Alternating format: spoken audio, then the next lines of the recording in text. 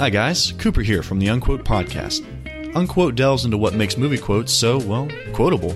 See, I have a guest each week, watch a movie selected from the American Film Institute's top 100 movie quotes list, and then we sit down and ponder cultural impingement and cinematic preponderance and... Okay, you got me, my thesaurus was totally open. A little factual and a lot of fun, it's the least contentious peanut gallery in history. Unquote is part of the Rogue Intel Network, and you can find me on iTunes, Facebook, and Twitter.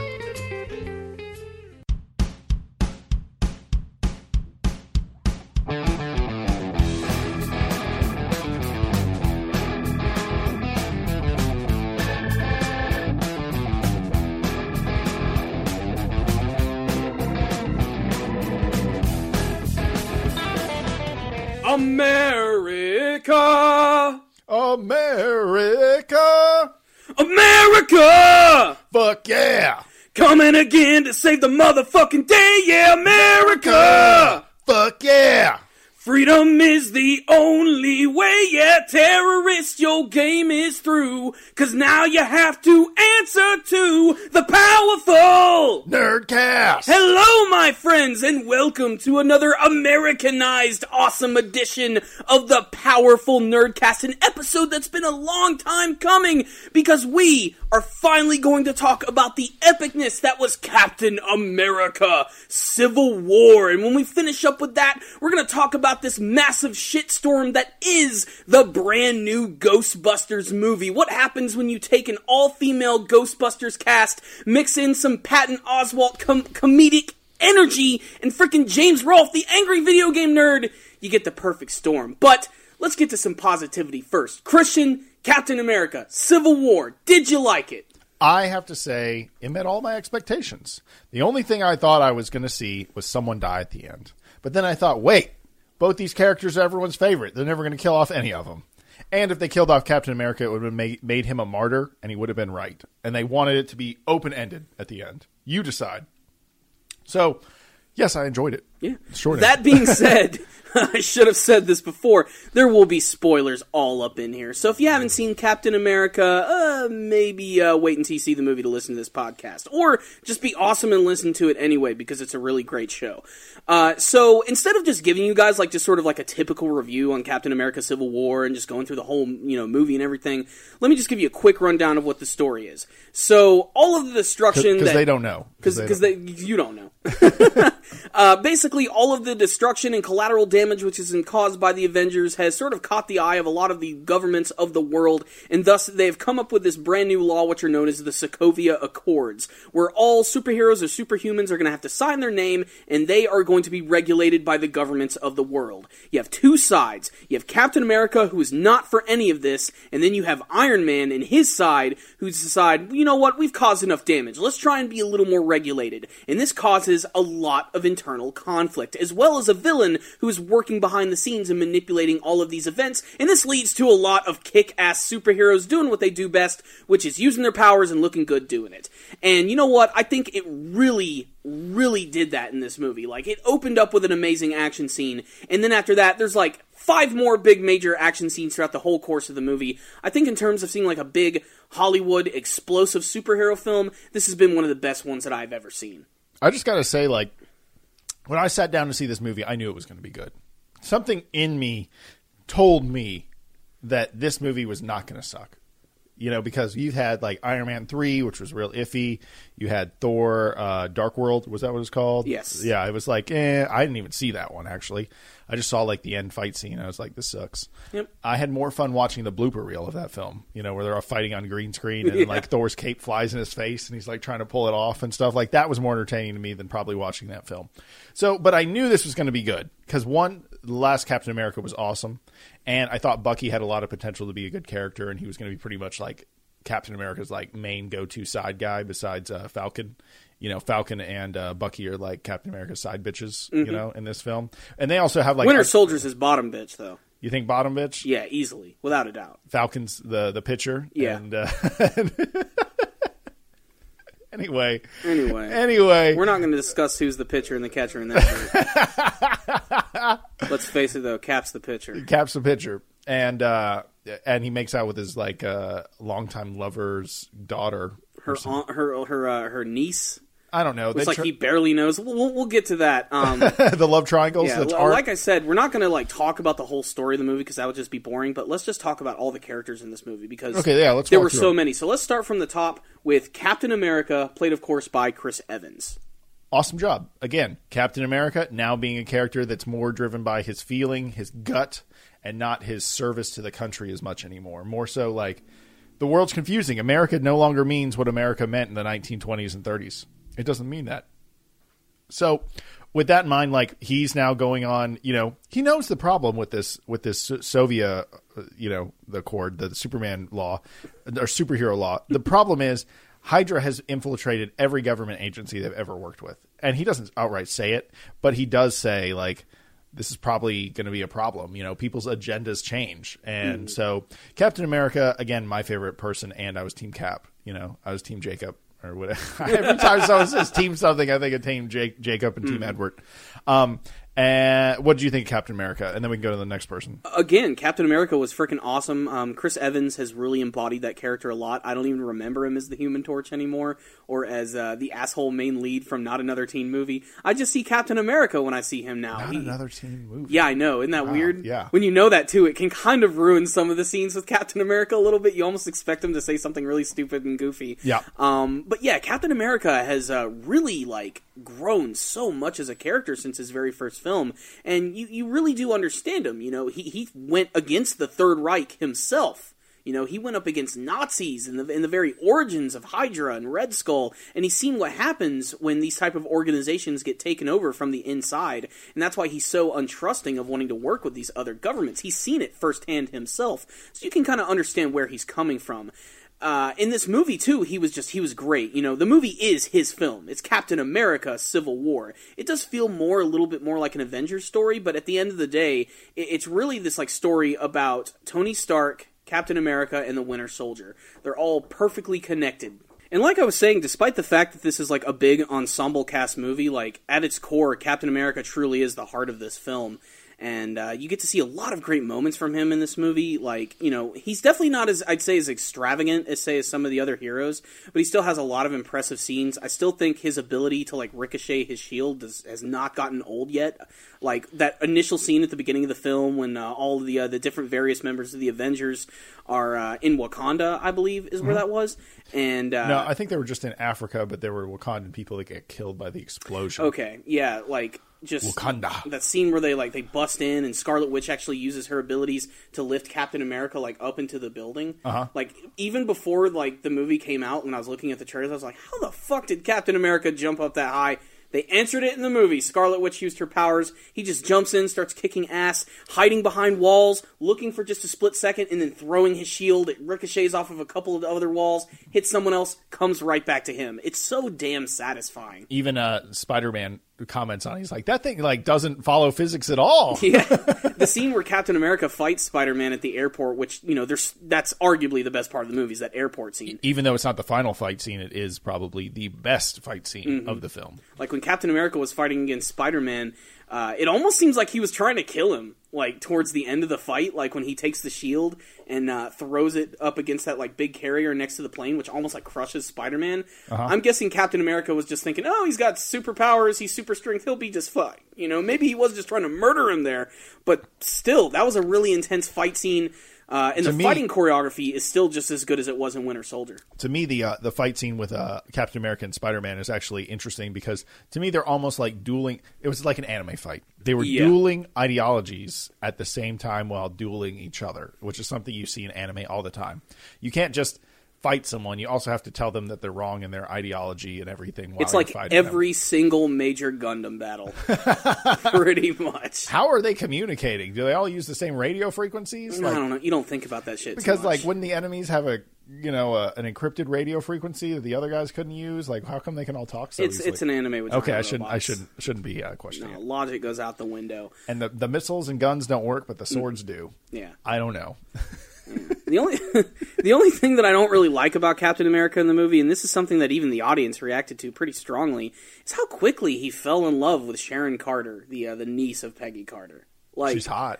I mean, she was attractive, of course. Yeah, don't get me wrong, but it's just like, man, that just sort of came out of nowhere. Like, as soon as they're like, oh, Peggy's dead? All right, I'm screwing her niece.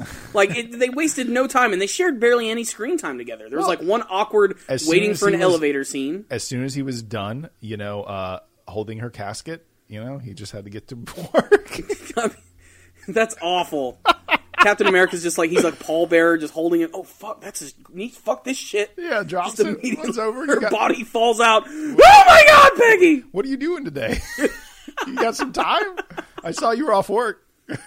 But that's how quickly, like, they barely share any screen time together. They're in a couple rooms together. Okay, but it's the final. I know you're about to go off, so let me give you a kiss as you head off to war. It's kind of that thing. It's not a thing. It might be more a gesture than we're actually in love. Yeah, I mean, Captain America's an old school guy. Maybe he's just, that's just the way things were. Sometimes you just gave a woman some tongue on the way out the door. Yeah. It was a different time, man. Peppered Farm remembers. they sure as hell do. Okay. But yeah, Captain America was great. I also love the fact that they got rid of the trend of, in the final battle of a film, the hero taking off their mask. Captain America had his gear on the whole time, and it made me look like I was looking at Captain America, not just some actor playing him. Captain America, like in the comics, man, straight up, one of my least favorites. Just because he's just a strong dude that believes in shit and wears an American flag. Stupid. But for some reason, man, the live action movies made me like Captain America more than Tony Stark. Yeah. I don't know why. I couldn't tell you why. I was like that kind of before they even had the Captain America movies. I'm like, yeah, I mean, it's cool that they're bringing that character in. He's obviously a lot of the collective glue that holds the Marvel Universe together. But I never really cared about Captain America. Seeing him in the movies and seeing his whole trilogy and appearing in the other Avengers films has really made me appreciate that character a lot. Yeah, like he's actually humanized a lot more. Mm-hmm. And let's go to another character. All right, next let's go ahead and go to the opposing side with Tony Stark, Iron Man, played, of course, by Robert Downey Jr. Again, what is Robert Downey Jr. before he was a superhero? Drug addict? Yeah, damn. Okay, we're all going for the low blows today. I'm not above it. Yeah. But the point is, before he was in the MCU, he was always a great actor. Mm-hmm. And now he's a great actor while playing a superhero. Yeah. And he does not want this fighting to happen. Mm-mm. Every scene until the end, he's like, I'm just trying to keep us together, and you're fucking it up. I'm working these deals behind the scene. He's fucking Donald Trump. He's like, no one makes better deals than me. Let's not compare Iron Man to Donald Trump. I don't know, just the raw confidence, And so he's just like, I'm working behind the scenes to make this work. Like, I'm not going to let them fuck us. Like, I know, like, you're scared of all this shit happening wrong. Like, I know how to handle this. And he's actually proven wrong many times. Like, when he sees everyone arrested in the super jail that comes out of the water, he's like, oh, shit, I had no idea they were going to take you here. He's like, yeah, what do you think they were going to take us, man? Of course they're taking us here, It'd be so much cooler if they took him to the actual super jail. I knew you were going to make from that Adult Swim. They're not actually in the super jail. They're just in a little cell with a glass wall. Why is all prisons and movies have glass walls? You know why? Because it would suck to shoot through bars. Yeah. That's why. I mean, it's not to say there haven't been prison movies that do that, but, Silence of the Lambs, I think, made that pretty popular. It's all high-tech prisons have glass doors. Mm-hmm. I don't get it. Anyway, it makes it Anyway, easier going back to Iron Man, one of the most interesting things about his character, again, just like Captain America, his character has truly evolved since his very first film. Obviously before he was Iron Man, basically he was just sort of a millionaire playboy, didn't really care, just following the footsteps of billionaire playboy, following the footsteps of his father. And it wasn't until like tragic events and him almost losing his life and seeing that his weapons were killing innocent people that he realized that something had to change about this stuff. But even with that, even after the course of all these movies, experiencing that event in the Avengers where he went through the wormhole, or even more so, like the building, rage that he has against Captain America, like in the last Avengers film, you could sort of start to see that build up. And then in this movie, there's this scene where he's confronted by this woman who's like just been waiting for him, like after this like big conference, and she's one of the this mother whose son was like lost in the Sokovia battle with Ultron and everything, and that's when he sort of like, presented with like a face, and it's like that moment, it's like, oh shit, like I have got to try and make things better, and that's because we've been so unregulated about the way we do things. We just sort of go in and just start tearing shit up. I think there was this one line that he had that I thought was just, it was really, for a lack of better pun, it's stark. Basically he was saying, a lot of people, this kid was getting killed while we were in there kicking ass. Looking good, kicking ass, and doing it. And I thought that scene was funny, but it was also really dark at the same time. You could tell it really bothered him to a point where he is ready to go along with the whole Sokovia Accords. And this also, I think, ties really well into the fact that Tony Stark is the person who finds Spider-Man. Because, in a way, it's almost like he's trying to make up for the loss of that one child by helping out this other kid who also happens to have superhuman abilities, and he can try to sort of show him the right way to do things. This is, in a way, sort of him atoning for his sins. It's very, under the surface kind of stuff, but it's little things like that make these characters really deep. Yeah, but at the same time, there's so many plot holes. What would have happened in New York if the government would have let that nuke go off in New York? That's a really good point, because... they say, the loss of life. But what about what you guys were trying to do? We actually saved everyone. We made the best of the scenario. Mm-hmm. No one wants to look at it that way. But that's one of those, it's the shadowy secret council behind the scenes that's calling all the shots. Who likes the guys who were angry in this movie? There was a General Thunderbolt Ross returning from the Hulk films. Yes. Which I honestly thought was pretty cool just to see that guy return again. He's the one who's really pissed off, and he's the one who presents the Avengers with the Sokovia Accords. But yeah, that's a really good point. It's you guys were going to nuke the damn city. We clearly saved way more people as opposed to you guys who were just going to obliterate it off the frickin' map. It does make sense. What about if they had let the Sokovia drop back to Earth? True. That's another thing. It's they could have just let that thing drop, and that would have destroyed everything. There are casualties, and I really do think it's interesting that in a lot of these superhero movies, that's something that they're starting to bring up a lot, is the collateral damage that these superheroes cause. Hell, half the time, they cause more damage. Yeah. I mean, that was a focal point in Batman vs. Superman, but it was handled, I think, a little better in this movie right here. Yeah, that's something that was the beginning of Batman vs. Superman. That's why Batman didn't like Superman, because of all the destruction he caused. They had that touching scene where his guy that does his taxes died in his building, and he was like, "No, not my tax man," and he was really pissed about that. So yeah, that's something interesting. But at the same time, the government is spinning this so that they can control the superheroes, and I'm surprised that Tony doesn't see that as well. Mm-hmm. But if he did, then we wouldn't have the movie we got to watch. So exactly. We gotta kind of let that go. But at the same time, Hydra's in there. They're always one person you never expect them to be. It's not necessarily that they're that general, but it's kind of funny that it took Tony almost the whole movie to even see that there's more to this than he thought. And then it gets personal at the end when we find about Bucky being Winter Soldier and getting programmed to go kill Tony's parents and stuff like that. Spoiler alert! Which, conveniently, that backwoods road just happened to have a camera attached to that tree, right? Yeah. They were saving that. They were saving that bomb. It is a little strange. I mean, it's a comic book movie. You have to see it that way. But yeah, it made more sense when, Iron Man lost his shit at the end of the movie as opposed to, Batman and Superman's fight. There was something, there was something much more personal at stake at that point, and something that Captain America kind of knew about and just didn't have the opportunity to tell Tony about that. And that all ties into the villain of the movie too, Baron Zemo. One of the most different Marvel villains I've ever seen. When I went out of it, my first thought underrated and underappreciated. His accomplishments are very small. I mean, accomplishments are huge, but his presence is very small. Yeah. It's not like Loki working behind the scenes, but yet having a big presence. Yeah, and being so grandiose and ridiculous, especially with all of his powers and transformative abilities. But, I remember as we were walking out of the theater, I was like, I didn't really like the villain again that much. But then we also saw it with a friend of mine, Cody, and he was, bringing up the fact, he's like, I don't know. I mean, his overall plan was really ingenious, how he actually got the Avengers to actually kill each other. I mean, a lot of it was really, well-timed. I don't know if he planned on certain events going down the way that they did, or if he truly manipulated them that much, but it made for a slightly different type of Marvel villain. And in some way, the most successful Marvel villain so far. He actually pulled his plan off. Mm-hmm. Except he didn't get to kill himself, or he was He tried to kill himself at the very end, but he was stopped by Black Panther. Well, he got Black Panthered. Mm-hmm. Yeah. So, do you want to talk about what do you think about the final fight between Iron Man and Captain America? I truly still think, though, that Captain America he did beat Tony Stark. Yeah. But I don't think in most scenarios, he would have done that because the iron suit is just way more powerful. I mean, to be fair, he did have help from Bucky as well. Who was definitely kicking all sorts of ass. Like that scene they had in the trailer where they're switching the shield and everything. Yeah. They managed to make it even more brutal in the actual fight. Like Bucky even ends up losing an arm. And then that's when Captain America... A robot arm, to be fair. Yeah. And then Captain America just starts wailing on frickin' Iron Man, just constantly hitting him with the shield.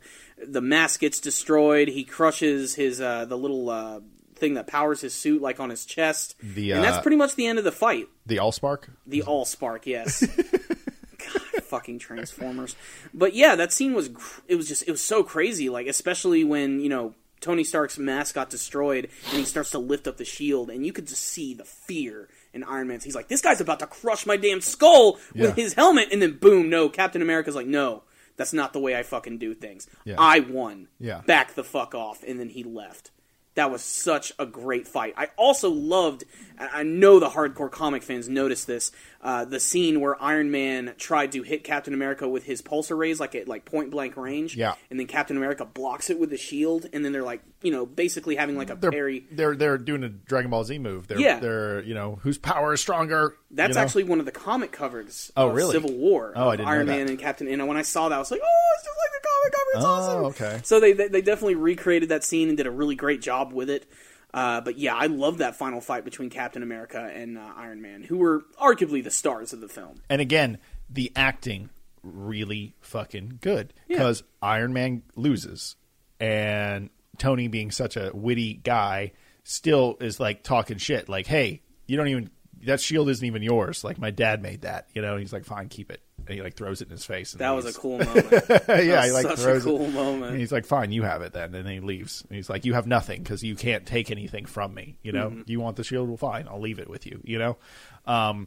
So yeah, I just thought that the whole the acting side of the film just struck me as really good. Mm-hmm. So, and again, like I said before, Tony Stark was a great superhero. He was a great actor, and that still holds true. Let's talk about other people, dude. There's the Vision, Scarlet Witch, Black Panther, Ant-Man, Spider-Man. There's 1,000 other people. There's so many other characters, so we're going to try and get through these a little quicker. We have Black Widow, Natasha Romanoff, Scarlett Johansson. Could care less. Okay, next character. You really don't have anything to say about Black Widow. She can't have babies. It's super sad. Wham. Let's keep going. Okay. Yeah, I mean, her presence was basically the same as it's always been, but I like the fact that she would switch sides, like, occasionally. Like working for one group and then allowing Captain America to escape because of the relationship we've had with him. That was a pretty important part of the film. But, it's hard to remember Black Widow when you have all these amazing costumes. To me, Black Widow has almost become Scarlett Johansson, and Scarlett Johansson has become Black Widow. So I just see Scarlett Johansson in an action film. Until she maybe gets her own movie. Yeah, they can kind of, not weird artistic flashbacks of ballerinas. Like a little more there. Of which there was none in this movie. Thank God. Yeah. I like Black Widow. Her concept is cool. And her and Hawkeye, is it Hawkeye? Yes. Green Arrow, whoever, together. Them together, to me, made one really good character, or one really good duo. So now that they were apart, I sort of didn't care about those two characters as much. And I like that they kind of made them compete. But at the same time, they even said, like, hey, like Scarlet Witch got in there and threw Black Widow. And she's like, you're pulling your punches. Get in there, So those characters are nice, but I still think Black Panther stole the show in a lot of ways. Well, before we get to him, let's just go ahead and talk about some of the other side characters. We have Anthony Mackie, who played Sam Wilson, that's Falcon, who's a character who just continues to be a lot of fun. Again, not used as much as I think he should be, but he had a lot of really great scenes. I love the way how every single movie they always manage to make like his tech work better with his fighting style. Yes. Like in Winter Soldier, it's just like he flies around and he shoots shit. Now he's like using his wings as like shields and using the momentum of his flying to like spin himself so he can like take out two guys at once. Yes. Just there's a lot of fight scenes with him that look really awesome, and he's another interesting character. He's so blindly devoted to Captain America just because they're such good friends.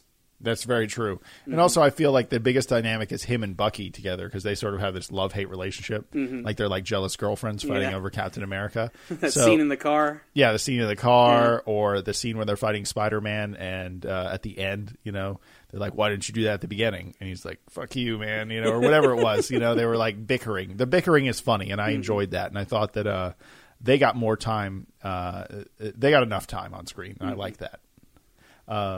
We also have Don Cheadle, that's Rhodey, that's War Machine, who actually ended up being a fairly important part of this movie, especially with the end result. He was a good plot device. Yeah. I still think War Machine can always get more time on screen. I always wanted to just see War Machine shoot more shit for some reason. Don't worry, he does this in that movie. There's Yes. a great scene where a lot of shit was just being thrown at him from like multiple angles, and he just destroys every single thing in his way. Here's the thing. Ant-Man's supposedly powerful with his suit that can shrink and stuff, but like what happens if you shoot Ant-Man? Does he die? Does he like block those bullets? Like he never gets shot, like especially when he was big, when he was Giant Man. Yeah. Like what happens if you just ran across him with the chain gun? Would he just die? I don't know. We don't think about that. There's no members of the Avengers that have a chain gun. So. Except War Machine. Except for War Machine, but he was fighting someone else. Yeah, he was fighting it conveniently. Anyway, sorry, just pointing that But shit out. War Machine was important, though, because he was severely injured in this movie. They made it almost seem like maybe he could have died, potentially. But no, he actually ends up surviving. However, he is paralyzed from the waist down. But at the end of the movie, Tony Stark ends up getting him a new pair of Lieutenant Dan legs, and that allows him... waiting. Yeah. I stole that thunder pretty quick. War Machine, you got new legs. Anyway. But it still doesn't diminish his personality or anything. Like, he's at the end of the movie, I love the fact that he's making fun of Tony because... someone mispronounced his name as Stank, and he really had a lot of fun with that one. But unfortunately, there was not enough War Machine, but every time he appeared, it was awesome. When he appeared at the airport scene, it was just like, oh, God, it's so cool to see him and Iron Man finally working together again. And it's not the fucking Iron Patriot or anything. It's just Iron Man and War Machine the way it is from the comics, and that's really satisfying. Next, we have Chadwick Boseman as T'Challa, the Black Panther. Arguably one of the coolest things about the movie. Black Panther, you know what he does best? Kick ass. Damn you know what straight. he doesn't do? Talk a lot. Exactly. Like it. Want more Black Panther? But I want to learn more about the character. Yeah, I want a solo movie. Yeah, and that's definitely coming. Hell, the post-credit scene, or one of the post-credit scenes, is actually him at his own facility and compound, where I'm guessing they're going to hide the other Avengers, which were busted out from that prison. And that's also where Captain America is going to be staying. You also get the very first look at his secret headquarters. You get to see the giant panther statue and everything. Works 80% of the time. They could have done something with that, and they didn't. Yeah, never mind. Continue. But yeah, Black Panther was great. His costume looks really cool. All of his fight scenes were great. Kind of like a combination of traditional MMA fighting and almost luchador style fighting. The way he sort of flips around and everything. His suit. I want to know more about his suit. Yeah, because it can block bullets. It's vibranium. It's cool. Does he get more powerful when he's in it, or does he just that badass out of it? I don't understand, because Batman technically could be Batman without the suit. He just wouldn't have all the utility belt stuff, and maybe he wouldn't have as much confidence. That's a whole other conversation. Would Batman be as powerful without a suit? Truly. That's a whole nother podcast. The thing about Black Panther, though, and something they don't get into this movie, is the title of Black Panther is something that you inherit, but it's also the powers that you inherit. It does come with some superhuman abilities, some that are almost borderline supernatural. So that combined... I heard, he could teleport and stuff, but they didn't show any of that. Yeah. They're going to save that for possibly later stuff, but that combined with the super tech suit, makes him just, such a force to be reckoned with. And he looked awesome. The costume was dead on. They went for the white-eyed look, kind of similar to Deadpool, but they didn't move, but I'm okay with that. It looked like he jumped right out of the comics, but it still looked like something that belonged in the movie. And his fights with Winter Soldier in particular were great, and there was a lot of reason for Black Panther wanting to go after Bucky, because Bucky is responsible for the death of his father. So we think. So we think. Dun, dun, dun. But it was great. This was a great introduction to Black Panther, and it makes me even more excited to see his movie. I also like that he's this you don't see all that many African superheroes. You know, he just coming from nowhere in some ways. Obviously, that character's been around a long time. I know you comic book guys know that, and I didn't. But the point is that he's cool, and he's got that badass African accent, and he's a good guy. So many times you see African characters. What are they? the fucking pirates on that Tom Hanks movie. Yeah. They're fucking... I'm the captain now. Yeah. Look at me. I am the captain now. I am from Wakanda. Like, it's just like... I think they were Somalian, actually. Somalian. I know. Wakanda's not real, Corey. Yeah. I know that. The point is that you always see... What are they? They're warlords. They're bad guys most of the time when you see African black dudes. But this guy is a superhero, badass. His silence is all he needs. What is it when... they're fighting at the airport scene, and one of the other Avengers is like, "Hey, I don't think we've met," and he's like, "I don't care." And he just keeps on fighting. Yeah. So it's just it's sort of interesting, and also he has a whole culture, a whole country to develop. He even has that assistant that almost fights Black Widow, and his suit can block bullets, but not electric shock rounds. We won't get into that. That's a whole different realm. Yeah. But Black Panther definitely was one of the highlights of the film. Right after that, we have Paul Bettany as the Vision. I got nothing bad to say about this character. Like, the Vision is one of the cooler characters, one of the ultra mega powerful characters that, like, at any point could, like, rule the whole world, but just decides to just sort of, like, lightly interact and experience what's going on in the world. And I appreciate that, because the Vision is just like a ridiculous character. So powerful. So powerful. If they'd have had him at the scene in the beginning of the movie, nothing bad would have happened at all. And so British. You can do nothing wrong. Dude, I saw The Knight's Tale the other day, and then I realized that the drunk naked poet was the Vision. And I was just like, what? I was like, oh no. That ruined that whole thing for me. And he likes to wear sweaters. He shops at the Gap. It was weird seeing him in clothes, like for just in a normal, relaxing setting. Is his cape still on underneath that? I doubt it. I think he can just sort of since his powers are so when he became the Vision for the first time, the cape just sort of appeared. Yeah, I'm guessing he can just sort of manipulate. Did you search the internet and find out that was badass and made sure that was basically part of his costume? I mean, the Vision can do just about anything. He can make objects appear. Like he's kind of like who's that guy from Watchmen? The guy Dr. Manhattan? Yeah, he's kind of like a Dr. Manhattan. Very similar in many senses, yes. Yeah. He hasn't gone mad with power yet, though, which is a good thing. But I liked it because they didn't overuse him too much, and every scene that he was in felt impactful, like it wasn't just filler or anything. Yes. Again, just like a lot of other characters like Captain America, Black Panther, the Marvel movies have made me appreciate this Marvel character that I frankly just didn't know that much about before. No, I didn't either. And it's really great to see them evolve in this movie series, especially his relationship with Scarlet Witch. I think they get comfort in each other because they're both ridiculously powerful. Like, they could like Akira people, like mush them against the walls and they would disintegrate. Like they're both ridiculously powerful characters, and they both sort of have to tread softly through the world, or else they realize that people will die because of them being around. So I liked those characters, including Scarlet Witch.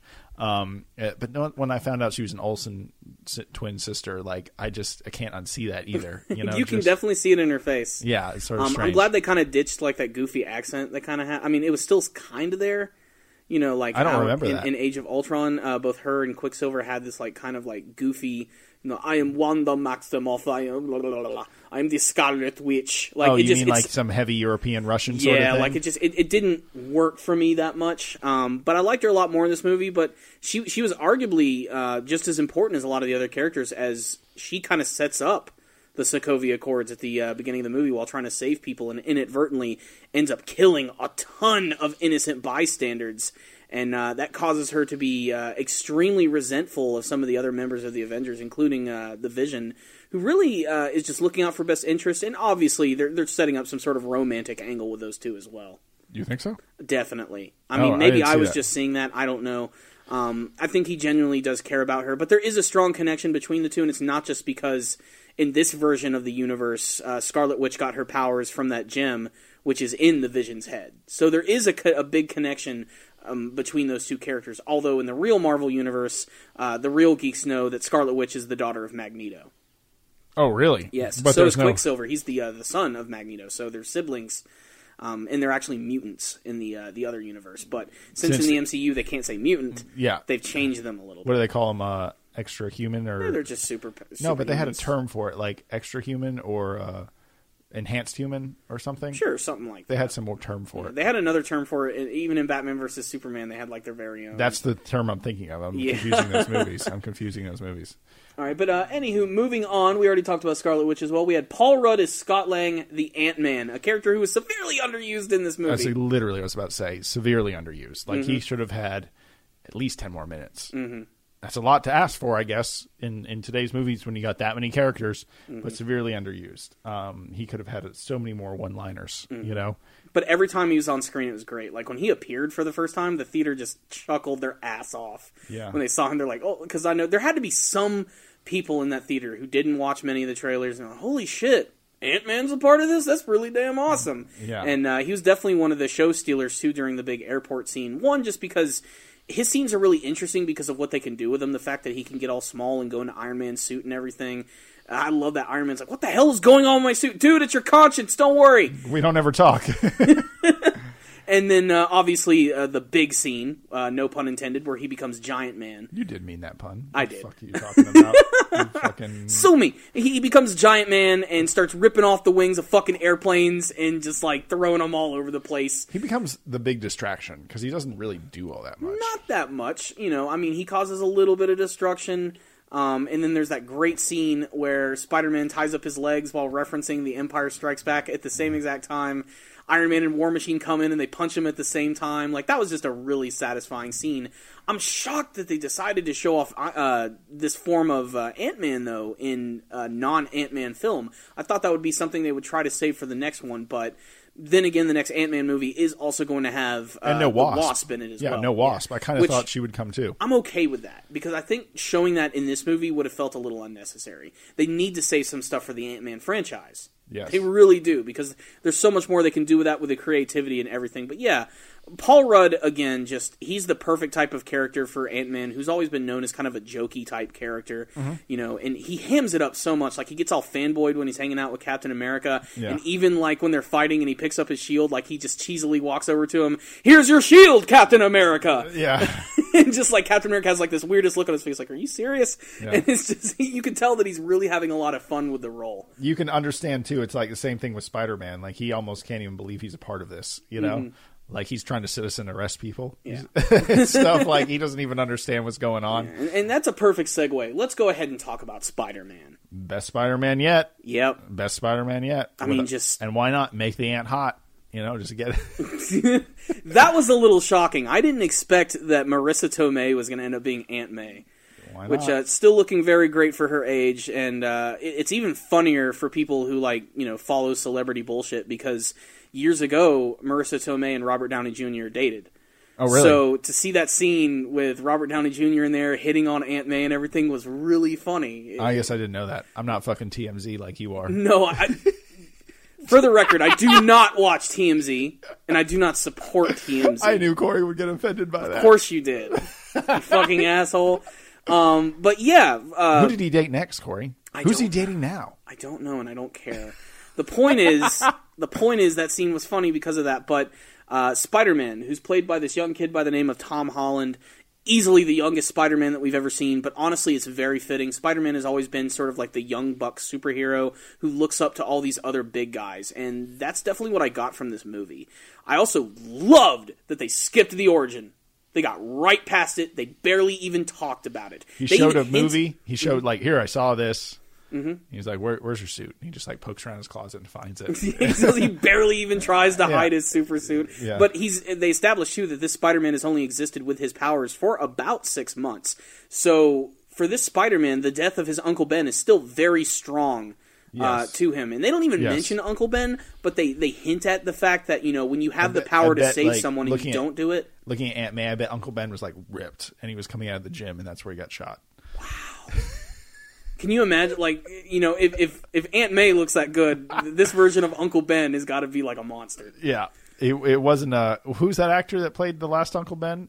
He's that very classical actor. Oh, I want to say it was Martin Sheen? Yeah, Martin Sheen ain't fucking that. No, fuck no, he's not. I don't even think a Viagra would help him out in that situation. Maybe Cialis. Anyway, sorry. Let's go. Anywho, but yeah, like, he mentions the whole fact, he's like, this is what happens, like, you know, when you have the powers and you don't use them properly to save the people that you care about. Like, that's all you needed, and I'm so glad they went through it. My only fear is that when we do get to the next Spider-Man film, which is called Spider-Man Homecoming, that they're going to try and shoehorn in another origin. Fuck it, we don't need to know that. There's a dude with spider powers, end of story. But what about really if they do a 10-minute origin? And then... No, I don't want an origin. That's what was just so satisfying about this. And the audience didn't care. We were just excited to see Spider-Man be a part of the freaking universe. You know, I almost have a theory. When we want origin, we'll ask for it. We want an origin with Black Panther. We want that. We don't want an origin with Spider-Man. And that was reflected in the film. But that's because we've seen it twice. Yeah, you know? No, I agree. I 100% agree. And this is a character that's been around since the 60s. We all know Spider-Man's origins. The want and need for an origin will come organically. We do not need it shoved in our face again, you know? What'd you think of his suit? It was cool. Yeah. It almost looks too comic booky, too accurate. It almost looks unreal in that world. Like... That's a compliment and a complaint all in one. Yeah. Like, I don't even know how to describe how I actually feel. There's room for improvement. Really? In the future. Maybe turn down the saturation on it. Just a tad, because it is so bright. Yeah. And so colorful when compared to those other costumes. And like you, I'm conflicted. It's like, I love that. They totally went full comic book with it. But at the same time, you look at the other characters and you're just like, it doesn't really mesh in that well. But damned if his fighting style wasn't cool. His speed, the way he used his webs, the way he fought against different characters in a number of different ways was just really satisfying. And...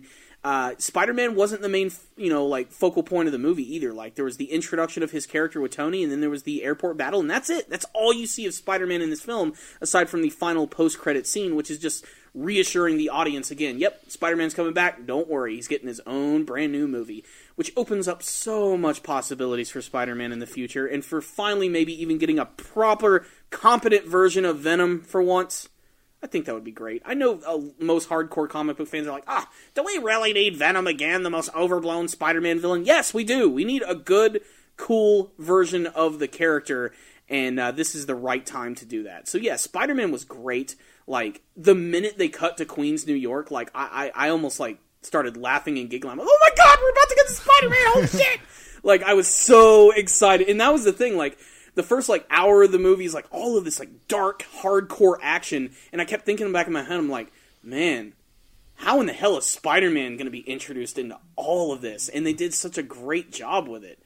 Just hell frickin' yes, Spider-Man was awesome in this movie. They did. And the other thing is, I thought that Spider-Man's line, when you have these powers, and then you choose not to do anything, it's your fault. You know, when bad things happen. To me, that's actually more of a Captain America support line, because Captain America said, when we sign this, our arms are tied. We don't get to act how we want anymore. Isn't that almost saying, like, Spider-Man almost should have been on Captain America's side? In many ways, yeah. But he was influenced by Tony's, I wanted to say sarcasm, charismatic, nature. And the fact that they're tech nerds. They're tech nerds. Spider-Man has very meager means, like his computer's so fucking old school. Yeah. But he manages to create those web shooters that even impressed Tony Stark as well. And, of course, reinforcing that this is a more traditional Spider-Man. He doesn't have webs in his arm or anything. He does create his web shooters. Yes. Which I thought was really cool. Super traditional Spider-Man, if that's what you're looking for. Some people aren't going to like the fact that he is a little young, but... honestly, I think this is the best way to develop this character, because this actor, while he is young, is going to get older very fast, especially as they go through these films. So by the time that they're done with him, he's already going to be in his 20s. Yeah. And that's really the perfect age for Spider-Man. And that's when his adventures are truly going to begin. You're going to see this character once every 2 years. He needs to be young to get ahead of the curve. I mean, hell, his movie comes out next year. Wow. Yeah, they're already working on that shit. The minute they got Spider-Man, they're like, oh yeah, we're fucking doing this. Next up, we just need X-Men, and if we have time, we'll take the Fantastic Four. And we'll get Deadpool's showing up in there somewhere eventually. Hopefully. The X-Men, it needs to fucking happen eventually. Yeah. Just shove it someday. I don't know. Maybe after all this X-Men apocalypse tomfoolery, we'll get to see what happens. Corey, can you admit that this movie's going to be better than X-Men? It's going to be better than X-Men. Yes! Yes. I really wanted to, I don't like to judge movies on like reviews that I read early or anything, but a lot of the early reviews for X-Men Apocalypse doesn't have me that enthused. I still want to see the movie, and I want to see what it's all about. I don't know if I'm going to pay to see it. It's just, it's tough nowadays. You never know if a movie is going to be good. And you know what? Let's just go ahead and end the Avengers discussion right there. We've talked about all of the major heroes. I'm sure we missed a couple of things, but I think we're in a general agreement that it was a good movie. If you could give the score out of a 10, what would you give it? Give it 9 out of 10 Scarlet Bitches. Wow. Okay. Scarlet Bitches. I'm going to give it an 8. Okay. Yeah, which I still think is really solid. For me, it's tied with Guardians of the Galaxy for best Marvel movie so far. I agree with that. They're both so different, but they're powerful casts, big variety, great characters, grand adventure, and it works. Yeah, that's all you need. That's right. And comedy driven with some serious and mixed into. They're great movies. Yeah, I think that. And well, maybe not Captain America: Civil War. You wouldn't get as much unless you've seen some of the other films. But yeah, that is one of the biggest problems with, like, if you're not too familiar with these characters, you might be kind of lost in some of the lingo and maybe even some of the brand new guys. Like, I remember, because we saw this with our friend Cody. Yeah. He didn't see Ant-Man, he didn't see Age of Ultron, and there were a few times he's like, who is that? What do their powers do? I don't know what that's about. So he was kind of confused, like, but he still enjoyed the movie. It's still very enjoyable. I mean, especially from a visual The Vision looks great with a sweater. Yeah. Let's not discount that whatsoever. Maybe I should have given it 9 out of 10 Visions and sweaters. Yep. So 8, 9, those are some pretty damn high scores. A nearly flawless, good action movie. Check it out. But let's go ahead and end today's discussion with something that's been sort of happening in the last week. Something that we have talked about a couple of times, but we haven't gotten into that much. And that is the brand new Ghostbusters. That is right. The movie directed by Paul Feig, or Feig, whatever you want to pronounce his name. This brand new movie has brought so much controversy with it, not just because it's an all-female Ghostbusters and that it's a reboot of a classic franchise, but because everybody has, like, their own 2 cents on it. And in the last weekend, famous internet personality James Rofle, the angry video game nerd, put out this really, really great video, which was him saying that he refuses to review the brand new Ghostbusters movie. And of course, everybody, when they see the title of the video, their first thought is, oh, this guy's just hating on it because it's an all-female cast. No, James Rofle had some amazing, like, things to say about the fact that, one, he hates the fact that it's just simply called Ghostbusters. Anybody who ever watches James Rofle's videos will see that, like, he cannot stand when reboots use the same title, or when they make the titles really confusing, like how you have First Blood, then you have First Blood 2, then you have Rambo 3, then you have John Rambo. It's like, which one do you fucking start at? And he hated the fact, he's like, oh, have you seen Ghostbusters? Which one do you mean, 1984 or 2016? Or the dude one or the girl one. Exactly. And it's not about the sexes. It's just, they made it confusing. It's now called the female Ghostbusters. Yeah. And this video, I honestly think he had some fair points about why he doesn't really like the movie, and none of it had to do with the superficial stuff like it's an all-female cast. And the video just blew the hell up. One of the most viral videos that he has ever released, and this guy's released a lot of amazing content. And it's caught the eye of a lot of people, and it just happens to come on the week of a brand new trailer for the film, which is getting just as much hate as the last one. And then things were made even worse when comedian Patton Oswalt decided to jump on his Twitter and comment on the video. And because of that, the legions of fans for the Angry Video Game Nerd have maliciously attacked him in ways that honestly kind of disgust me. Yeah, they were like saying this is why your wife died. Yeah. And like dark shit. And unfortunately, this is how I figured out how Patton Oswalt's wife died. I didn't know any of this was going down. This has all been happening over the course of the last month. His wife passed away, I think about a month ago. And, clearly when something like that happens, it's going to affect you truly emotionally, but like, these people just have no fucking souls when they're saying this type of shit to him. And all Patton Oswalt was really trying to say, too, is just, you shouldn't judge something until you really see it. But he was being really civil about it, and I don't even think James Rofle was saying anything bad either. It's the fans that have made this worse. And this combined with the new trailer that dropped this week, which, I'm in agreement with a lot of people. I think it looks awful. I'm not going to pay to see it, and the video blew up so much that a lot of other like websites and articles are saying that James Rofle is a man baby and that he's a reviewer, so he should review it. It's his job. No. James Rofle is just simply a Ghostbusters fan. If you've ever seen any of his previous videos, he's made a lot of Ghostbusters videos. Oh, yeah. Like, it's not too often that, his whole shtick mostly is that he reviews a lot of old, shitty games. I love that. Here's Patton Oswalt's tweet. I really wanted to hate the Cinemassacre Ghostbusters review, but I'm such a fan of noisy, thick saliva swallowing, it won my heart over. It's a funny jab. Yeah. And to be honest, it's not that dick. It's not that bad. It's not at dick. all. He's just saying, dude, why'd you have to do that? You know? Yeah. And then the fans just decided to attack him, and that's unfortunately when he's had to go into defense. And because Patton Oswalt's a really well-known comedian, that's going to catch the eye of all these big article sites and everything. And that's when they started to write about James Rofle, which brought more attention to his video and claiming that, wow. as a reviewer, he should review it. Like, here's one person. Remember when your wife died? That's funnier than anything you've ever done in your entire career. That's fucked up. There's a lot of dark shit here. There is some really malicious, evil shit in there. And Patton Oswalt's stand-up is one of my favorite stand-ups of all time. As a very awkward, You've even, I think, opened this podcast with no, you didn't, but I know you used the line somewhere in there. The hate is thick like syrup on pancakes. Yeah, I love that line. It's so great. That's a Patton Oswalt line. But I love Patton Oswalt's stand-up. He's the type of guy I can really relate to as sort of a super geeky, antisocial, introverted person. And his comedy really does speak to me, and I think he's a really clever, funny guy, and I hate to see two of my favorite things clashing, because I love the Angry Video Game Nerd. I've been watching those videos religiously since 2006. I've been listening to Patton Oswalt since the early 2000s, and you'd think these are two guys that could really get along, considering the way their personalities are, and unfortunately, the fucking poisonous fans have made this awful, and it makes me so grateful that the fans that we have on our Super Commie page and people who listen to this podcast are so fucking nice and positive. But at the same time, we are one fuck up away from a mountain of shit falling all over us. Yeah, I mean, that's all it takes. Yeah. Is one wrong move and it's all over. Yeah, or at least for a while. Mm-hmm. And then hopefully some people stick around. And that's the thing that sucks. Like, this should have been the video that propelled James to even more stardom, but it's causing a lot of unwanted hate and controversy towards him. And he hasn't commented on it yet, and I don't think he really even needs to, because it has nothing to do with him.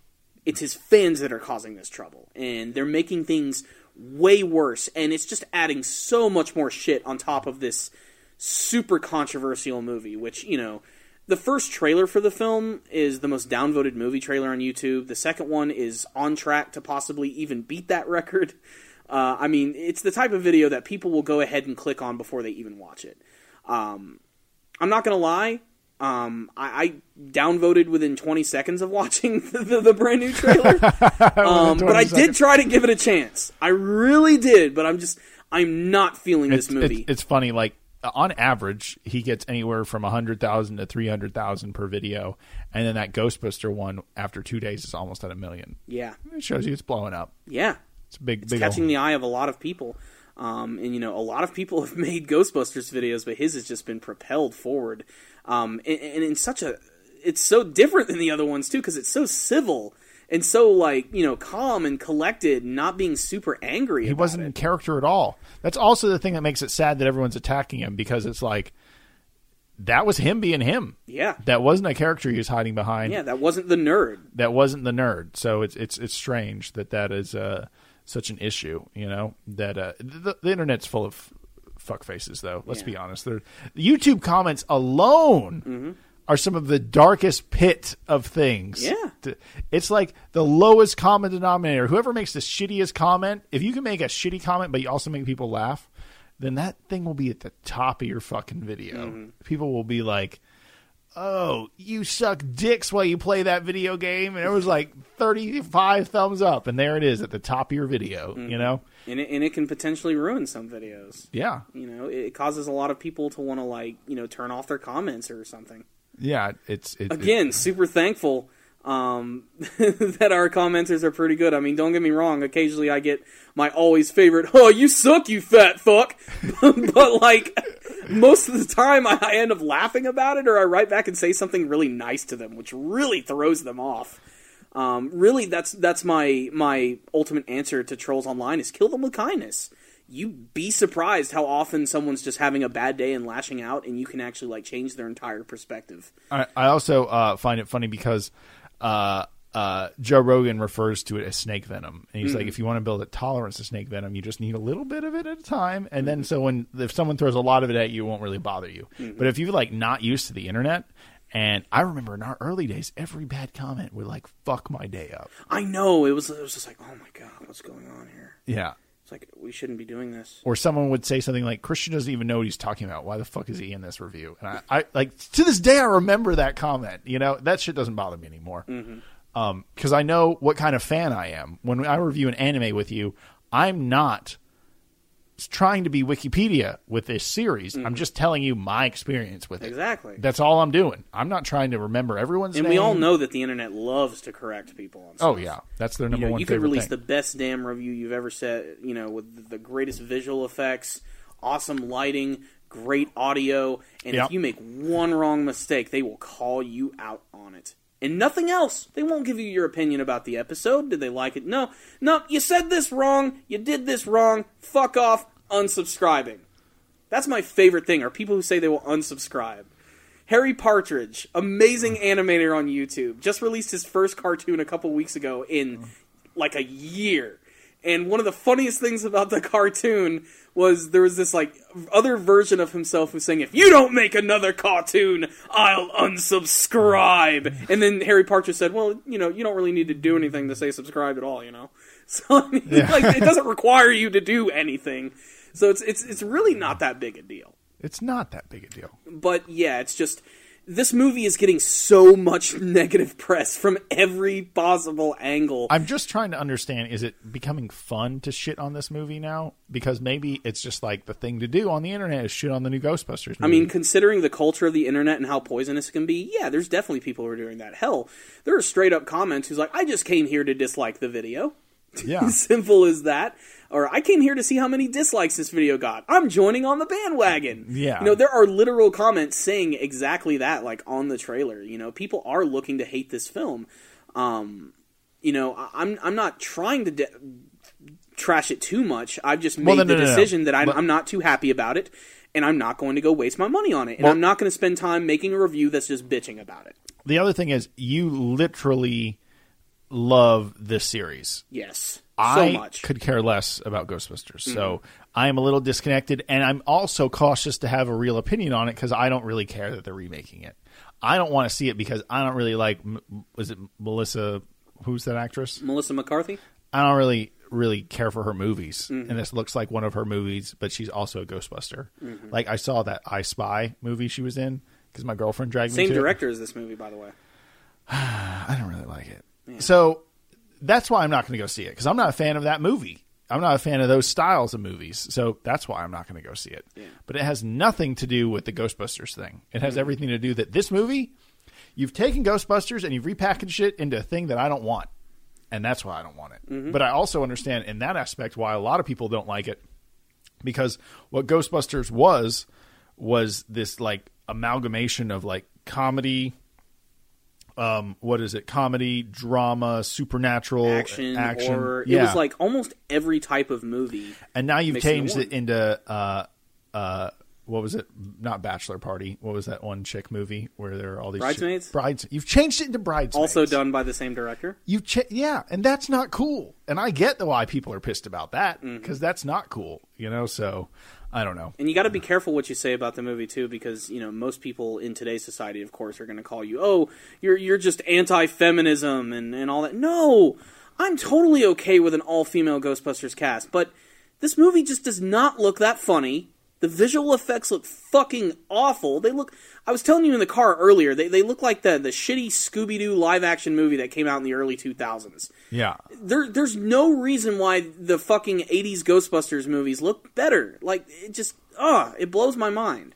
Yeah, they shouldn't look better. But the biggest crime, of course, is that it's just not that funny. Every time I see people reacting to this trailer, there's not a freaking smile cracking whatsoever. They're just like, what the fuck is this? Yeah. And that was such a strong element of the original movie, was just how well written it was and how great the comedic timing was. So it's really a shame that all this controversy is coming towards James, especially just the timing of it all. Just like I said, I call it the perfect storm. Just all these things just happen to cling together and just turn into this giant shitball. And it's exploding, and it's about to rain down on top of us. And it starts in July when this movie is released. And I cannot wait to see how well it's going to do, especially all the controversy behind it. There's no doubt in my mind, though, it's going to make some damn bank. You really think so? I think a lot of people are not going to see it. I think a lot of people are going to see it just so they can shit on it. Yeah. Which doesn't help the cause. And that's the thing. Like, I don't want to waste my time doing that. That's why after seeing the second trailer, because before the first trailer, I'm like, I'm still going to see it, whatever. After the second trailer, I'm like, you know what? It's just not worth it. I'm going to go, I'm going to walk out of the theater, and I'm just going to be angry. I should have just stayed home or hung out with some friends. Yes. You know, it's just, if you're that upset about it, just don't see it. And that's something that James was saying, too. Like, if you're not into this, if you're not digging it, don't pay to see the movie. Let the studios know that this is not what we want. And that really is the best way to do it. But then again, I mean, this is Ghostbusters. There's going to be non-hardcore fans who are going to be like, hey, I remember Ghostbusters. I'm going to go check that out. And there's going to be a lot of people like that. Because Ghostbusters is one of the most classic American comedy films of all time. Of course. So it's Bill going Murray, to... Dan Aykroyd, all that shit. I mean, they're going to bring butts and seats. As simple as that. Absolutely. But you know what? There it is. That is just something I wanted to talk about. It's just something that's been brewing. We'll see. Maybe in the future when I have an opportunity to sit down and see the movie for free on TV, maybe I'll give my thoughts on it. But for the time being, I'm no longer going to pursue this new Ghostbusters film. I'm officially done with it. So you're against women? No, I'm not against women. I think women are freaking great and they can be really funny. Kristen Wiig is hilarious. She's a really funny chick. Just not in this movie. And Melissa McCartney is obviously funny to someone. Clearly. Someone likes her. Yeah. You know, not my... Just like when people hate on Justin Bieber, I'm like, that fucking music isn't for you, though. Mm-hmm. He's... Obviously, someone likes him.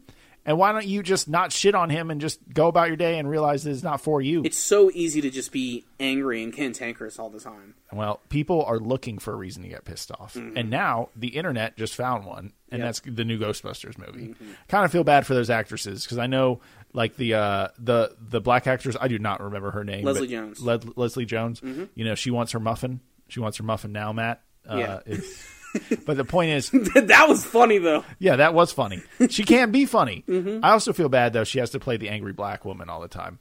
I don't really like that role, mm-hmm. and I think she kind of gets shoehorned into it, so I feel bad for her in that aspect. Maybe she loves playing it. Maybe she's like, fuck it. She's laughing all the way to the bank. You know, I'll act like an angry black woman when I cash this. You know?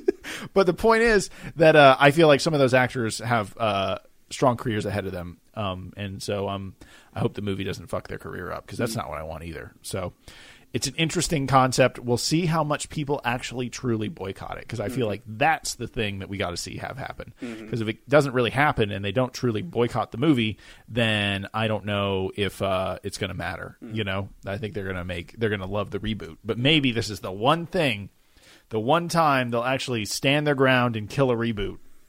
And send Hollywood a message. And who knows? Maybe we'll be surprised. Maybe this will end up being fucking great. We'll just have to wait and see. But who are you going to call? Not the theater to pre-order your tickets. That's for damn sure. So, guys, thank you for joining us today. I just want to take a moment, thank our network, Rogue Intel. Rogue Intel's awesome. They allow us to speak our minds and be ourselves so that we can put this show on for you. So make sure to check out the other shows at rogueintel.com. And if you want to help keep the network going, make sure to head over to rogueintel.com/Amazon for all your shopping needs. Like maybe you want to watch the original Ghostbusters, pick it up on DVD at Amazon. It's not going to cost you any extra. You're going to save a lot of money, and a portion of your total will go towards the Rogue Intel network, which also has a number of awesome shows, so make sure to check those out. Thank you guys for listening to us rant and mumble about nerdy topics. We enjoyed doing it, and we appreciate that you guys are listening to our podcast. And if you ever want to check us out on YouTube, we also review anime and whatnot during the week, so check that out as well. And Corey. And make sure to leave us your topic ideas. Those are going to be very important going into the summer. Obviously, some of our anime-themed episodes are a little more popular, but I still like talking about these movies. It's something that we're very passionate about. But if there is a specific topic that you guys would like us to address or talk about, or any questions you just want to ask me or Christian, we would love to answer them on the next episode or even the following episodes of the Powerful Nerdcast. So please tell us in the comments section below. Sounds great. Until next time, you guys, the Powerful Nerdcast is out.